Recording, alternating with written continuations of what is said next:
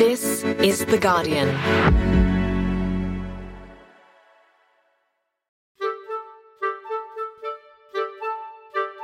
I'm Laura Murphy-Oates, coming to you from Gadigal Land, and this is The Full Story. Last week, hearings for the federal inquiry into the worsening rental crisis began, with renter after renter painting a stark picture of life in Australia's housing market. I feel exploited, exhausted and increasingly angry at the way that I'm being treated in this country. People are in really serious distress and there's just no end in sight to our rent increases. It feels like it's this system that is just kind of about to explode. This comes just a week after Prime Minister Anthony Albanese announced a new plan to tackle the rental crisis, which he's calling a better deal for renters. Today, the government's new plan for renters. It's Monday, the 28th of August.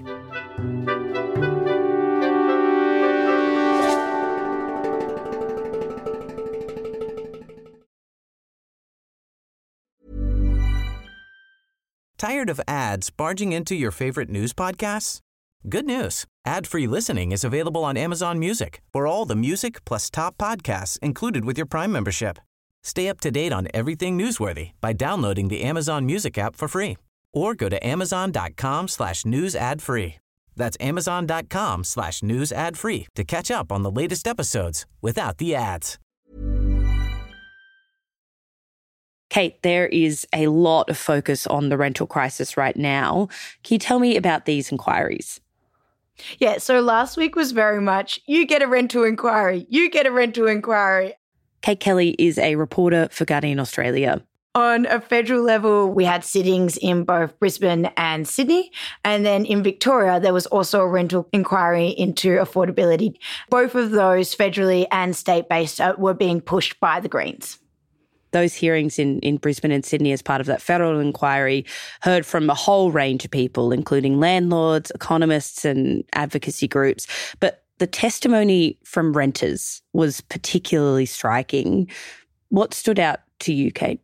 The testimony from renters was incredibly powerful. A lot of renters around the country gave exceptionally compelling evidence about the situations that they're dealing with, not just the erosions of their rights, but also dealing with huge rent hikes. So we heard from tenants who had 25% increases to their current rent, some up to 50% in rent hikes, right? Like huge amounts. Then we heard from tenants, one lady had cancer who was given an eviction notice. For the next month, whilst commencing cancer treatment, I had the additional stress of potentially becoming homeless mid-chemotherapy. You know, we heard from Amity. I live in constant fear of eviction or a massive rent increase. I want to be able to know where I'll be living next year and plan for a future. Who has an 11-year-old child who's moved 5 times in their life. For the last few years, people have been asking me, which high school will he go to? I don't know, has been my reply. Because on a periodic lease, I know that I can be evicted at any time for no reason with only 90 days' notice. Amity talked about how she had lived in 16 rentals in 25 years, many of which were unlivable. And that was a reoccurring thing that lots of tenants said. The conditions of their dwellings were just unacceptable. They talked about how windows were painted over, that there were broken panes in their glass windows so air would come through. They talked about how there was no insulation that they would have to leave their houses when it got too hot. Or in some cases, one lady tried to bubble wrap her windows to keep the heat out. And many maintenance requests were just ignored, or in lots of cases, the landlord would come to do them themselves despite not being a qualified tradesperson. Did you learn anything new listening into this inquiry? There wasn't a whole heap of new information. The inquiry did cover a lot of ground that we already know. Essentially, it is a crisis. Everyone agrees that something needs to be done. But there were new bits of information that did come through in the testimonies and evidence given. So, for example, Tenants Queensland revealed that 7 out of 10 tenants had rent increases in the past 12 months. 70%. That's, most people. Yeah. And You know, there are other things where Food Bank was speaking in Sydney and they talked about how they're seeing this new wave of people accessing their services, and that is essentially the working poor. So people with full-time jobs who can't access food security anymore because of the cost of living and the housing crisis combining. And what they're seeing, which I think is really interesting, is that every time the interest rates rise, there is a spike in people accessing their services. So we know that the levers the government are using are making it a lot harder for people on the ground. So you learn a little bit more about the problem here, but what about the solutions? What were the ideas being discussed at the inquiry? So the big discussion in the inquiry has been about rent caps and increasing supply. Most renters, I think, and pretty much every renters advocacy group in the country said that rents need to be capped. Seeing an increase of 50% just isn't acceptable. Essentially, a rent cap, people argue that it should be linked to CPI or like 3%. So, you know, I'm a renter, I get a notice saying that my rent is going up and it is like your rent is increasing 3% and that's capped at that. So it would essentially eliminate the ability for landlords and rental agents to increase rents by 10, 15 to 50%, which we heard in the inquiry.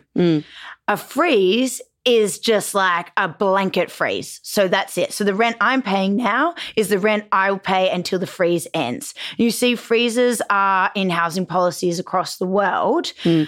And whilst a lot of advocates and, you know, the Greens are pushing for them here, there is a debate on whether they actually just lock in really high rents and don't actually help renters in the long term. So it's sort of a live debate that's happening at the moment. So rent caps are popular amongst renters, but not landlords. What's their argument against them? Yeah, this is where the debate gets quite interesting. They argue that capping rents will decrease supply because more investors will leave the market because effectively it's less money in their pocket. And whilst we're not actually sure 100% if that's true or not, I think the thing is we don't actually know. Like, we've never tried a rent cap, so we're not sure what's going to happen. Like, we can look overseas and see kind of what happens there. But there is one big side of the economic fraternity that looks at housing that argues to combat this, we need more people in home ownership. And for that to happen, we have to see landlords leave the market because they need to free up those dwellings so first home buyers can get in. So, Cait, there's a big debate around rent caps and whether they'll drive landlords out of the market and whether that's a good thing or not. But this push for rent caps is not very successful in Australia at the moment, right? No, I would say it's not gaining much ground. So state and federal governments don't want to do rent caps, but they do want to show that they are making progress in this area. So they've announced a raft of measures essentially directed at rental protections. Next, the government's new plan for renters.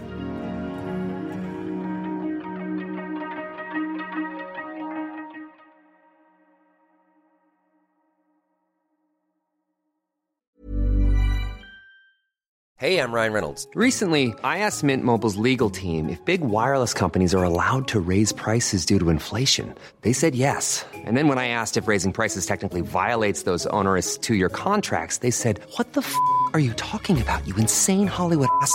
So to recap, we're cutting the price of Mint Unlimited from $30 a month to just $15 a month. Give it a try at mintmobile.com/switch. $45 up front for 3 months plus taxes and fees. Promo rate for new customers for limited time. Unlimited more than 40 gigabytes per month. Slows full terms at mintmobile.com.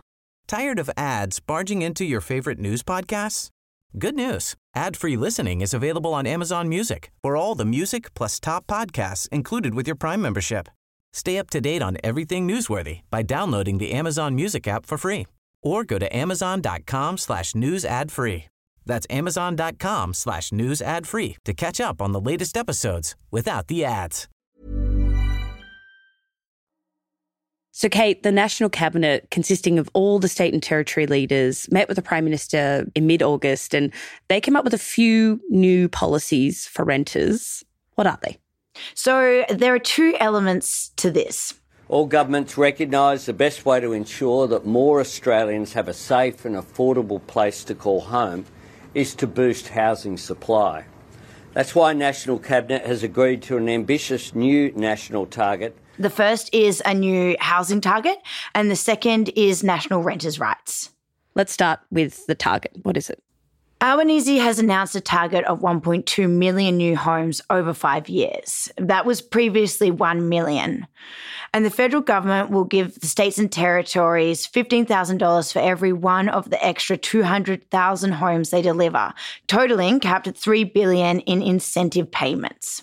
Right, so the federal government isn't footing the bill for 200,000 new homes, but they are kind of dangling a carrot in front of the state governments to foot the bill. Is that correct? Yes, but there is some debate about whether it will be effective. So on one side, they're being backed by places like the Grattan Institute, which suggests the extra 200,000 homes, once built, could reduce rents from what they would otherwise have been by about 4%. So quite a large number.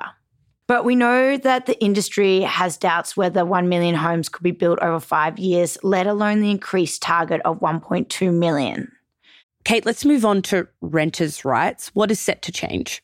So a raft of measures were announced, and they included things like an end to no-ground evictions, a ban on rent bidding, making rental applications easier and protecting rentals' personal information, and there were specific protections for people in domestic violence situations. To break a few of those things down, right, one of the big things that was discussed in the inquiries was this announcement that landlords and real estate agents would essentially have to maintain a quality of standard in rental dwellings. If we look at that a little bit further, though, what the announcement actually says is that the government will phase in minimum quality standards for rental properties. For example, having a stovetop in good working order and having hot and cold running water. Fairly low bar there. Yeah, this left them open to a bit of criticism, right? So that announcement particularly was honed in on by not just the Greens, but also a lot of housing advocates who argued that the minimum standards actually need to be a lot better. And they need to include things like provisions for the changing climate and insulation. Another key decision by National Cabinet is that rent rises will be limited to once a year nationwide. Now, this has attracted criticism because this rule is already in place in most states and territories, right? Yeah. You know, the national plan stipulates that they're going to limit rent increases to once a year. But in all states and territories, except for the Northern Territory, there are rules currently on preventing more than one increase a year. What about evictions? What have they announced? So essentially they stipulated that they wanted to end no grounds eviction and that they would require a genuine reason to evict a tenant. But advocates argue that it should be in very limited circumstances. For instance, the landlord needs to move back into the dwelling and not just because they want to raise the rent. Is there some detail to be worked out here about how to really rule out no grounds evictions in every state and territory?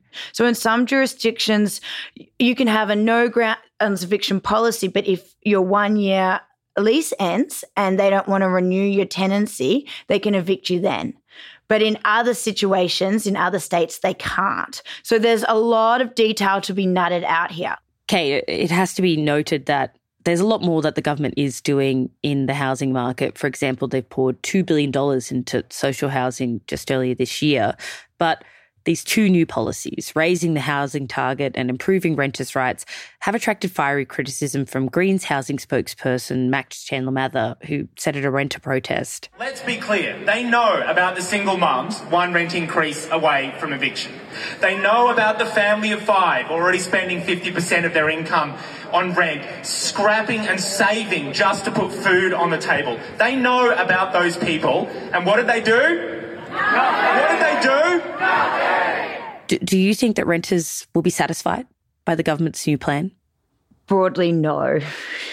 I think if you listen to renters and really listen to some of the circumstances that they are being faced with right now, the broader answer would be no, right? Like in my reporting over the last couple of months, I have spoken to 70-year-old woman who's lost her home of 25 years, facing homelessness, probably won't ever be able to enter the private market again. Where does she go? I've spoken to workers in Sydney who are on casual rates working full-time hours, so making, I think, reasonably a decent coin who are homeless, literally living in parks and then in boarding houses because they have nowhere to go. With both supplies and protections for renters, they've been ignored for the last couple of decades, which has helped kind of like foster this crisis now. Like, we've built less social and affordable homes than we ever had before. We also haven't addressed, broadly, the states and territories haven't addressed renters' rights in a way which keeps up with demand. And so now the crisis has become really acute. What the government is suggesting will help that impact of supply and protections, but just how far it goes is the big question at the moment and is up for debate.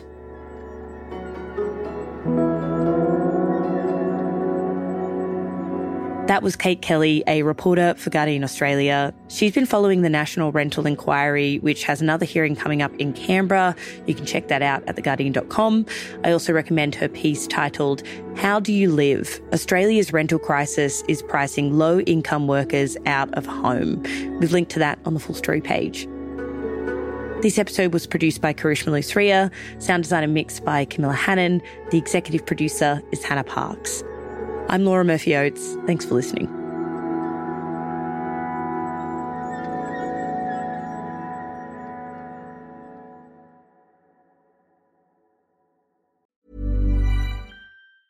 Tired of ads barging into your favorite news podcasts? Good news. Ad-free listening is available on Amazon Music for all the music plus top podcasts included with your Prime membership. Stay up to date on everything newsworthy by downloading the Amazon Music app for free. Or go to amazon.com/news ad free. That's amazon.com/news ad free to catch up on the latest episodes without the ads.